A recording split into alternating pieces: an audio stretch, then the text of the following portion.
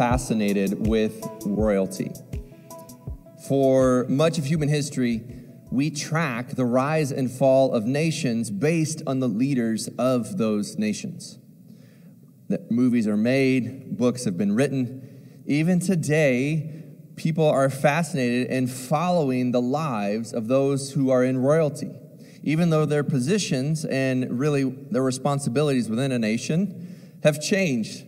Take, for example, the royal family there in England, right? People pick sides. They love or they hate the latest happenings of the prince that went away, right? Wrote a book about it, and people love the book, and people hate the book, and really there's very few people that are neutral in this case. And the reason for that, I believe, is because people are intrigued with families of power and prestige and position.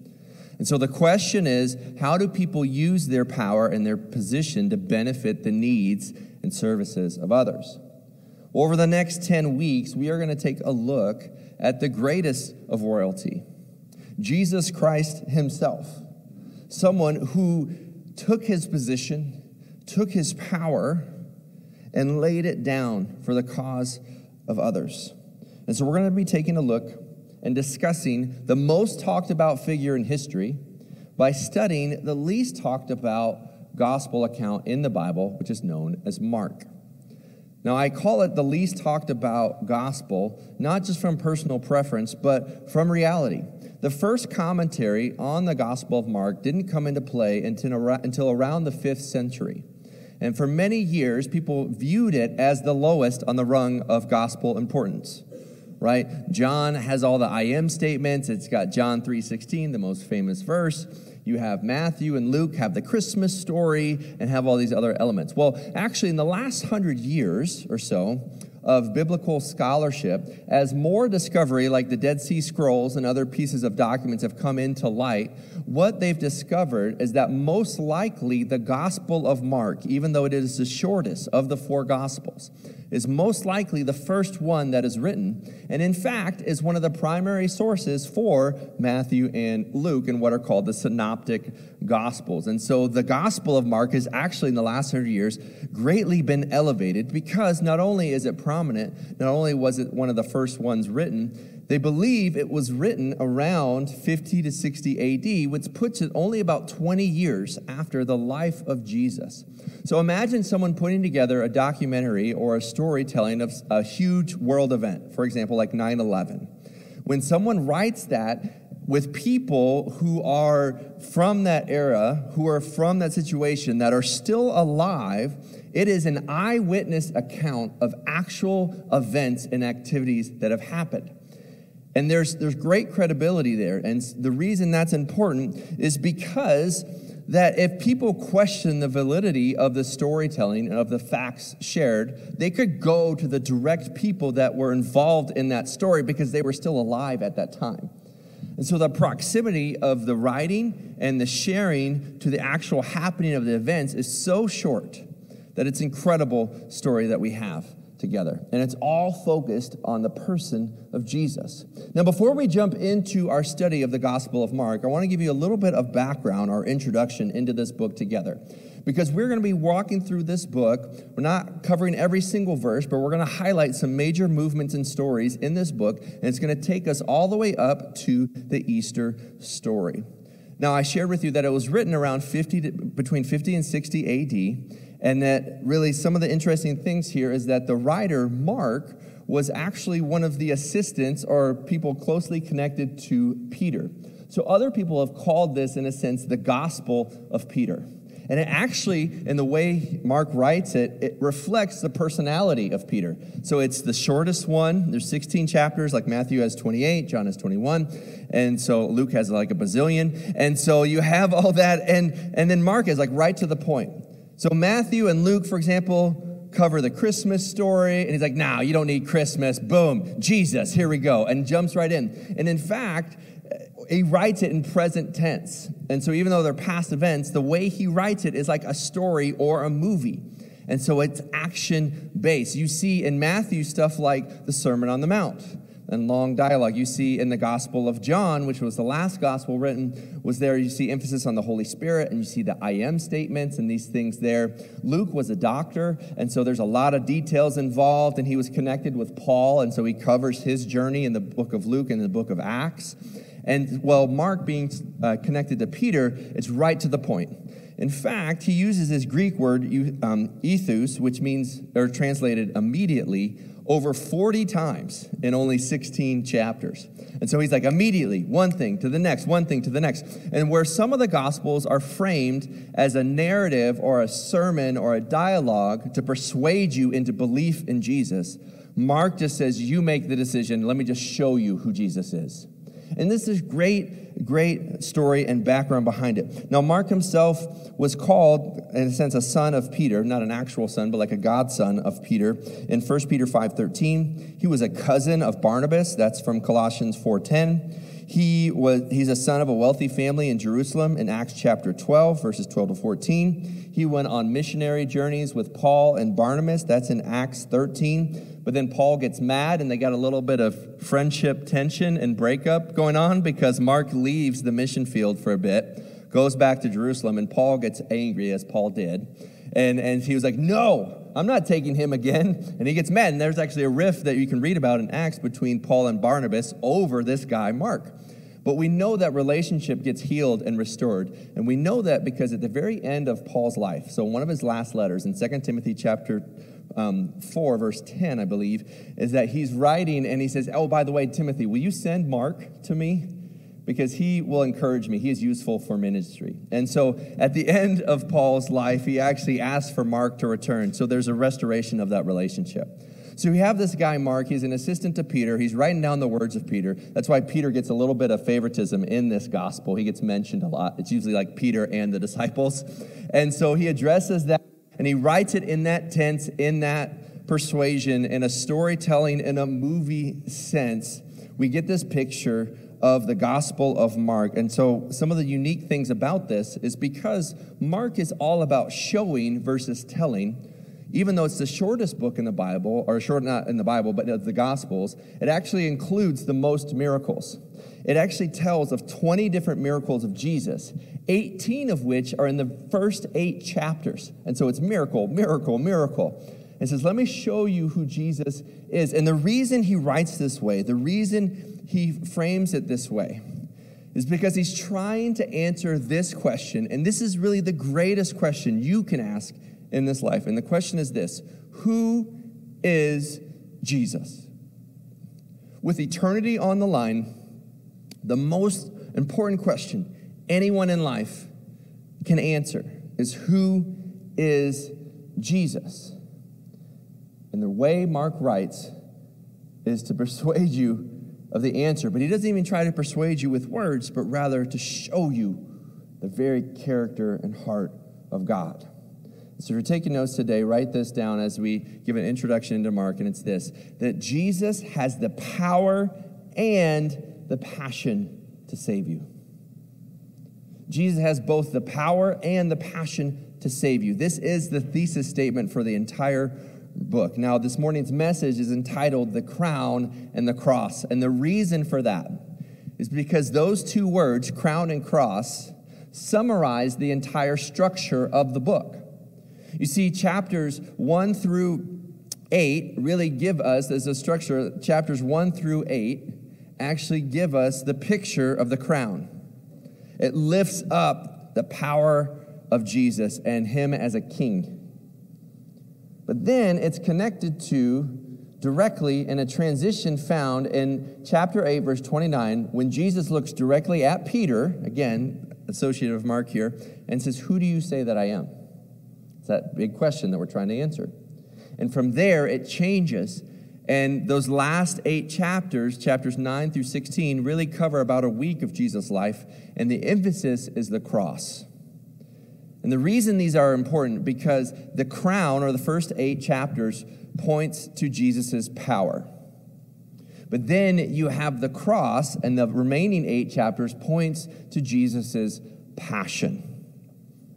Okay? Another way to look at it is that the first 8 chapters, or the crown, shows that Jesus' authority. And then on the backside, what you see is that the cross shows Jesus' affection. So you have power, you have passion. You have authority, you have affection.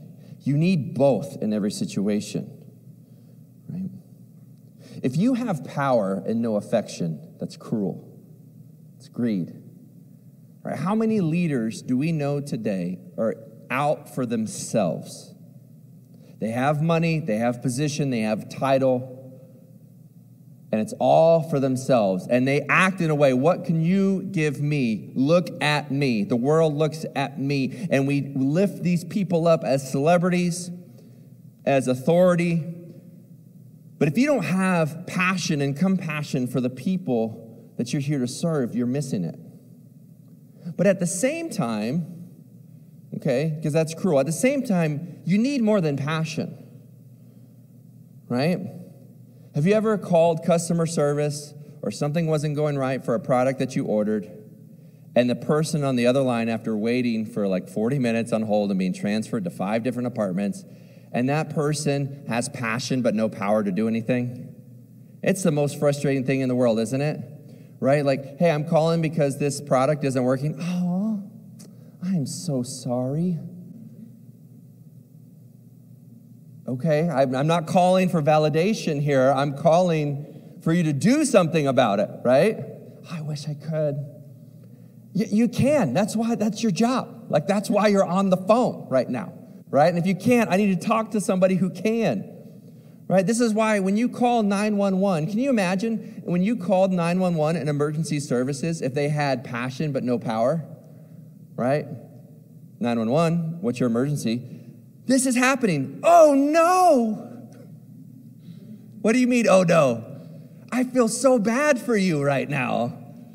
I can't, what are you going to do? What do you mean, what am I going to do? Like, that's why I'm calling you. It's like, oh, I wish I could do something. Do you need to be emotionally supported? No. Send help, right? You need both power and passion. And the reason that's important is because the first 8 chapters are going to elevate the ability and authority of who Jesus is. He's going to speak to storms, and storms obey him. He's going to speak to the blind, and the blind can see.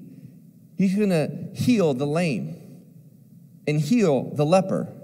And all of that to show people that he has the power to forgive sins. And as he's elevated with what he can do and who he is, what it does is it magnifies how low he goes. See, to be lifted high shows what can be done. But then to be brought low shows how far he'll go. Because if you just see someone who's suffering, like, oh, wow. But when you see someone who has everything and gives it all up for you. See, the first couple chapters could be described as the man of miracles. But the last 8 chapters are really defined and described as the suffering servant. And in fact, the theme verse for the entire book comes from Mark chapter 10, verse 45, that says, "For even the Son of Man," it's another title for a Savior, "came not to be served, but to serve, and to give his life as a ransom for many." Power, passion. Authority, affection. You need both. So let's jump into these first couple words here. What's interesting here in the very beginning is that verse 1 is the only place that Mark inserts commentary. It's the only place he inserts, because again, he's not trying to tell you anything. He's not trying to persuade you. He's just trying to show you and let you come to the verdict or decision for yourself. And so he says this in Mark chapter 1, verse 1, the beginning of the gospel of Jesus Christ, or the good news of Jesus Christ, the Son of God. This is his answer to that question. Who is Jesus? The Son of God. What's interesting is that there's only one other person in this gospel that calls him the Son of God. But I'm going to save that one for Easter, okay? Because it comes at the end of the book. So make plans for Easter now. Okay, we're going to close the series there. So the book ends the way it begins. And so he gives you the answer right up front. I like that. I like the teachers that tell you the answer that's on the test. The greatest question, we're going to address this for 16 chapters here in church. We're going to address this over the next 10 weeks. Who is Jesus? He's the Son of God. And then he jumps right into it. And he says, as it is written in Isaiah the prophet. Side note, too, it comes from Isaiah 40, for those who like to know. And then also he makes reference to within the statement from the book of Malachi. So he's actually quoting two different prophets in the Old Testament. Isaiah written about 700 years before the coming of Jesus. And he says this here, and he's quoting it. He says, behold, I send my messenger before your face, who will prepare your way.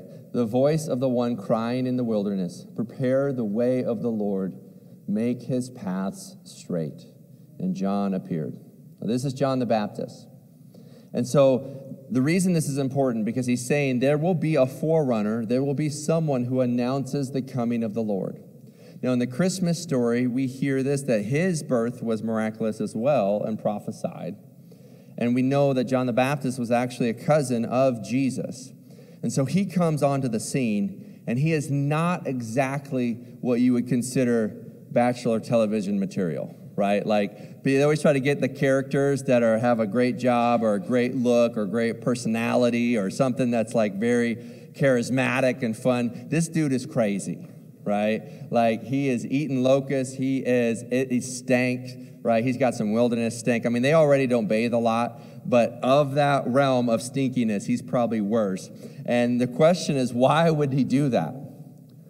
Well, because if someone came to you and was power and the position and the prestige of the royalty, right, and a little trumpet, like, you might be like, okay, he's just doing that for something, right? Like, he's doing that for money, right? They're trying to pull something over us. No, 700 years before Jesus comes, he says, out of the wilderness is going to come this guy, and he's going to announce the way of the Lord. And so that's this guy. So by downplaying the messenger, it actually elevates the message, because he says, I don't want you to miss this. Those that know me know that I love going to Suns games. I love basketball and going. And what's fun is when they announce the teams, there's a PA announcer, right? Starting at guard, right? And everyone goes crazy. Devin Booker! It's like, right? Like, why? Because it's a home team, right? So when the Suns score, they're like, 1, 2, 3, and everyone's cheering, going crazy. And then when the other team scores, it's 2 points. Right? So John the Baptist comes onto the scene saying, this is the guy. He is the PA announcer here saying, here is the Savior of the world. Right? Starting at Savior, coming from Nazareth of Galilee. Like, he's making this announcement. He's making it so abundantly clear. Right? Now, his entrance was humble. Right? The entrance was humble. Bethlehem stable, we covered that at Christmas, right? But when it came time for ministry, at this point, Jesus is about 30 years old. It was prophesied beforehand. He comes onto the scene and says, this is it. This is why I'm here. John the Baptist is about to say, it's not about me, it's about him. Right? Little side note, this could be a whole nother sermon another time. Like, as Christians, we've got to start playing some home games. Do you know what I mean by that? When you play a home game, when you score, the crowd cheers, right? That's as a church body. We encourage each other. When something happens, what do? We get mad at the ref, right? We go through, we kind of downplay what's going on. Too many of us now are playing away games that when Satan scores on us, when Satan has a victory on us, we think that crowd is cheering against us, and we do something for God, it's like 2 points. When as a church body, when every time somebody takes a step, makes a decision, decides to make the right choice, have the right attitude, we should celebrate that thing, shouldn't we? Why do we act like we're on an away game? I get that we're not of the world, but I've read the Bible and we win. You have the power of God at your disposal, living inside of you, and a risen Savior. So that when someone makes a choice, makes a decision, we should celebrate that and go for it and surround one another. and encourage and not beat each other down, but actually do that so that when it feels like Satan scored 2 points, hey, it's okay, we've got this, right? We go through, well, in this case, back to our message here today, that Jesus comes onto the scene, and so there's a big declaration. That's why Mark doesn't start at the Christmas story, right? His whole goal is because at the Christmas story, you don't quite know yet that Jesus is Son of God. I mean, he's called Emmanuel, and that's nice, but the baby's not doing a whole lot, right? Maybe crying a little bit. But Jesus, about 30 years old, he's about to get going. And when I say get going, it's 18 miracles in 8 chapters. It's like, whoa. I mean, it's a fast, action-packed movie. It's about to take off, and we got the opening credit scene, and here's John the Baptist saying, here he is. And so he goes here, and it says, John appeared, baptizing in the wilderness and proclaiming a baptism of repentance for the forgiveness of sins. So even then, it's about forgiveness, right? And only God can save. And he's saying, in all the country of Judea and all Jerusalem, we're going out to him and we're being baptized by him in the river Jordan, confessing their sins. Now John was clothed with camel's hair and wore a leather belt around his waist and ate locusts and wild honey. Part of me thinks, too, that, like, Peter gets such a bad rap at things, you know? Like, he always oh, Peter, he fell, right? He denied Jesus. And so I feel like through Mark, he's like, I'm not the only crazy one, right? Look at John. Like, he's eating locusts, okay? And he goes, and so you see that it's wilderness, man. It's wild. It's like those Survivor shows. Okay, here comes this guy. And he's out there, and he says, and he preached, saying, after me comes he who is mightier than I. Now, the whole countryside was following his teaching, but notice the humility in John the Baptist here. It says, the strap of whose sandals I am not worthy to stoop down and untie. I have baptized you with water, but he will baptize you with the Holy Spirit. Then in verse 9 it says, in those days Jesus came from Nazareth of Galilee and was baptized by John in the Jordan. And when he came up out of the water, immediately, there's the first one of over 40 times it uses that word immediately. Immediately, he saw the heavens being torn open, and the Spirit, so the Holy Spirit was even involved in the life of Jesus, ascending on him like a dove. And a voice came from heaven. And I don't know about you, but I picture like a Morgan Freeman or Liam Neeson type voice, right? Like, I just don't picture this tinny, soft-spoken whisper, like this powering picture here in a movie. And he says here, you are my beloved Son, with whom I'm well pleased. And thus begins the earthly ministry of Jesus. Now, why did Jesus get baptized? I think really two reasons that I believe that we see in Scripture. Number one is that it shows the divine plan from the beginning, right? Here is the leader of the culture at the time, John the Baptist. Well, he steps up and says, it's not about me, it's about him. I'm not even worthy to untie his sandals. He even tells Jesus that, and Jesus says, no, you're going to do this. And then you see the Spirit coming down, and you see a voice from heaven, this is my Son. Again, it's showing that whole first one. The whole book is meant to show you the truth and reality of verse 1. It says, this is my Son. So the reason Jesus was baptized, number one, is because it shows the divinity of who God was.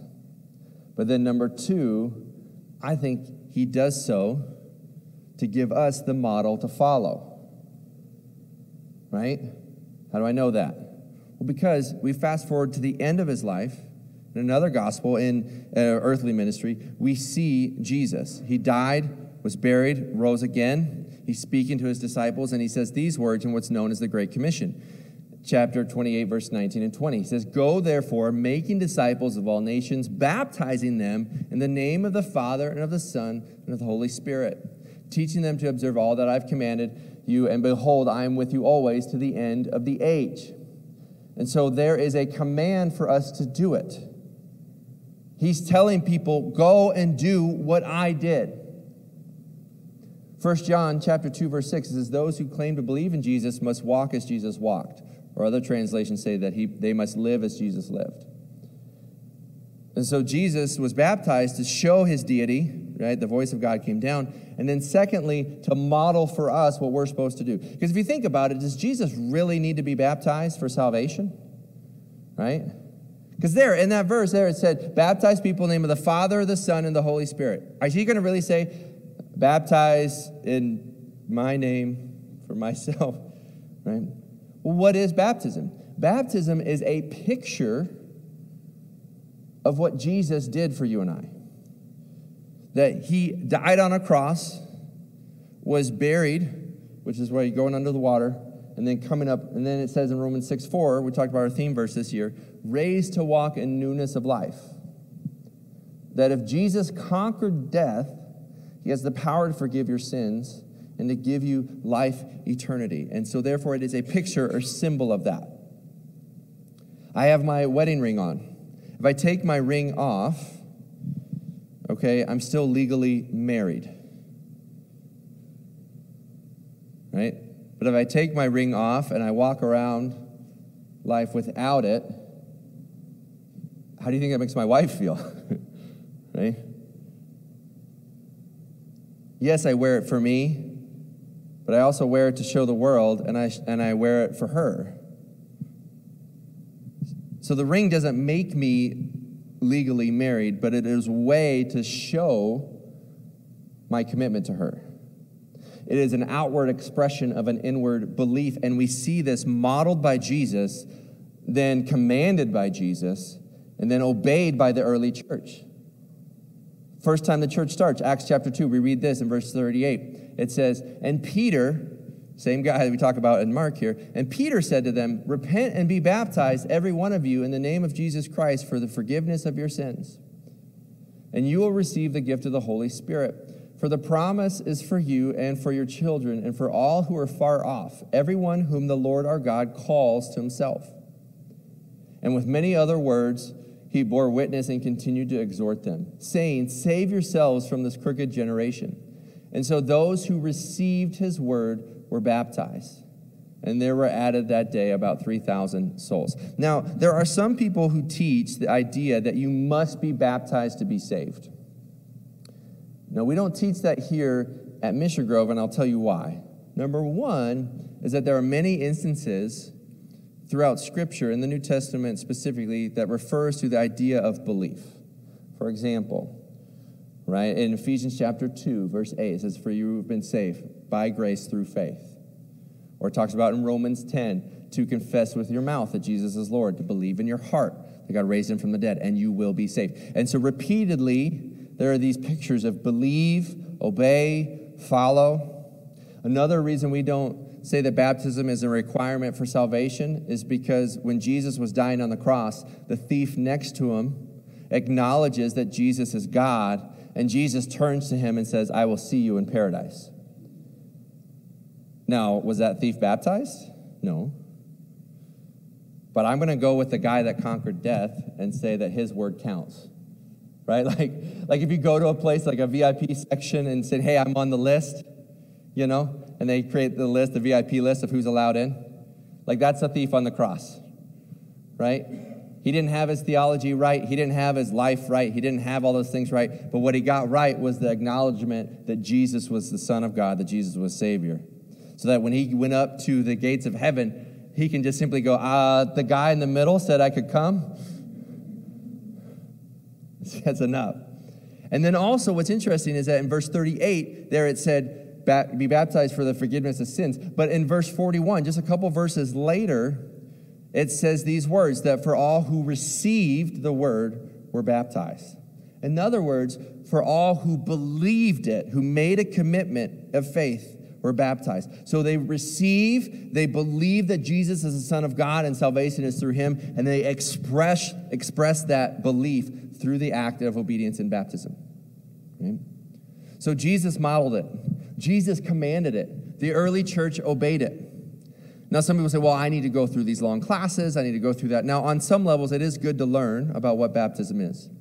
And early church often had a long lead time between someone's commitment and baptism, because if you got baptized, you could be killed, actually. So they're like, hey, you need to know this. We're being persecuted. Right? But there are other examples that there's not a list of requirements for baptism other than just genuine belief in Jesus. You see, in Acts chapter 8, there's a guy named Philip. He comes along this Ethiopian eunuch. He's an official. And we read this in verse 35. It says, Philip opened his mouth, and beginning with the scripture, he told them the good news about Jesus. Doesn't that sound like Mark 1? He tells them the good news about Jesus. And as they were going along the road, they came to some water, and the eunuch said, see, here is water. What prevents me from being baptized? And he commanded the chariot to stop, and they both went down to the water, and Philip and the eunuch, and he baptized him. Did the eunuch understand all of faith? No. Did he have this dramatic life change already? No. What he did was he publicly acknowledged of his belief and reliance on Jesus as God and for salvation, and that was enough to take that step. And so as we sit here today, and as we are getting ready to close our service, I want you to consider and ask yourself two questions. Number one, who is Jesus to you? If you have doubts and questions and things, I want to invite you to come back. Process this with me. Let's process and read this together, because he spends the entire book to show us so that we can come to our own conclusion here. But you have to answer that question. And you have to answer that question personally.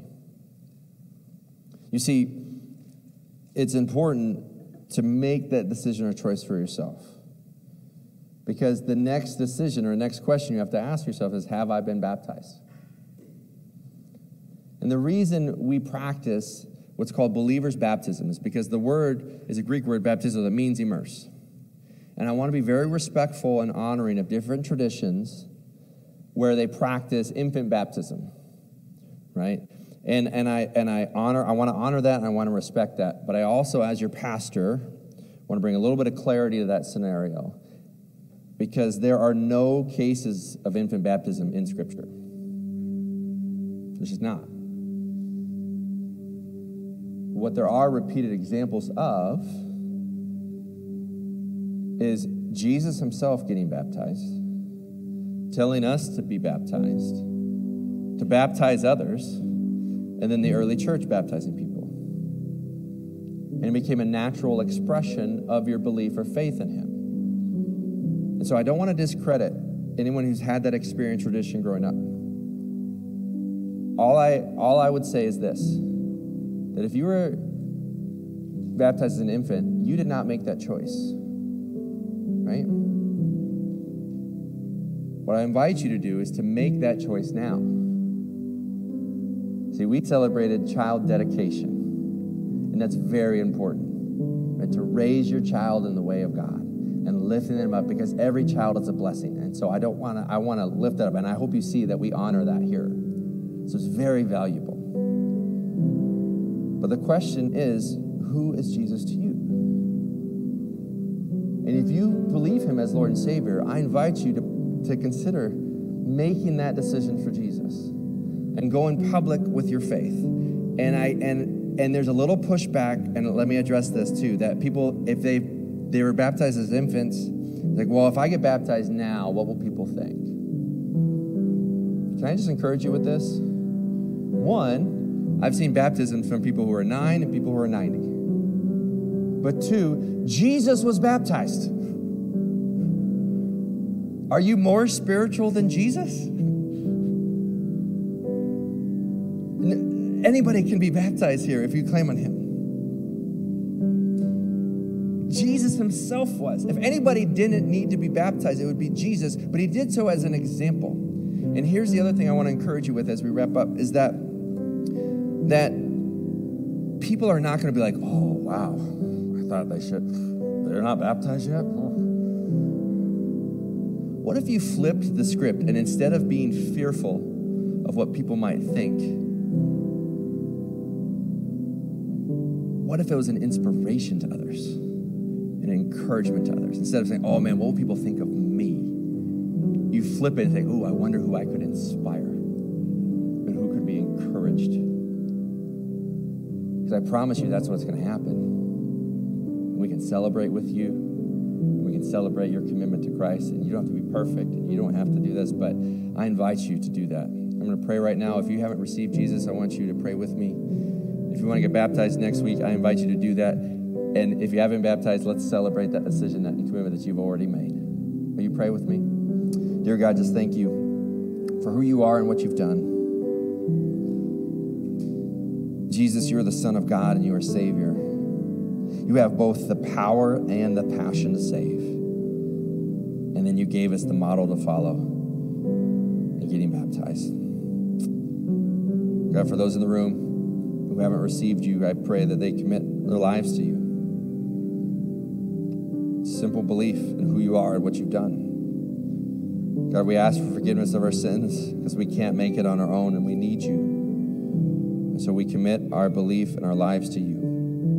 Thank you for saving us. For those that are considering getting baptized, God, I pray that you would just encourage them to take that step of faith, to know that we would celebrate with them. And God, right now, we're about to, as we take communion, it is in remembrance of what you've done. That these are the two ordinances of the church, baptism and communion. May we remember who you are, what you've done, and celebrate all that you've given us, because you have both the power and the passion to save. We love you, Jesus. In your son's name we pray.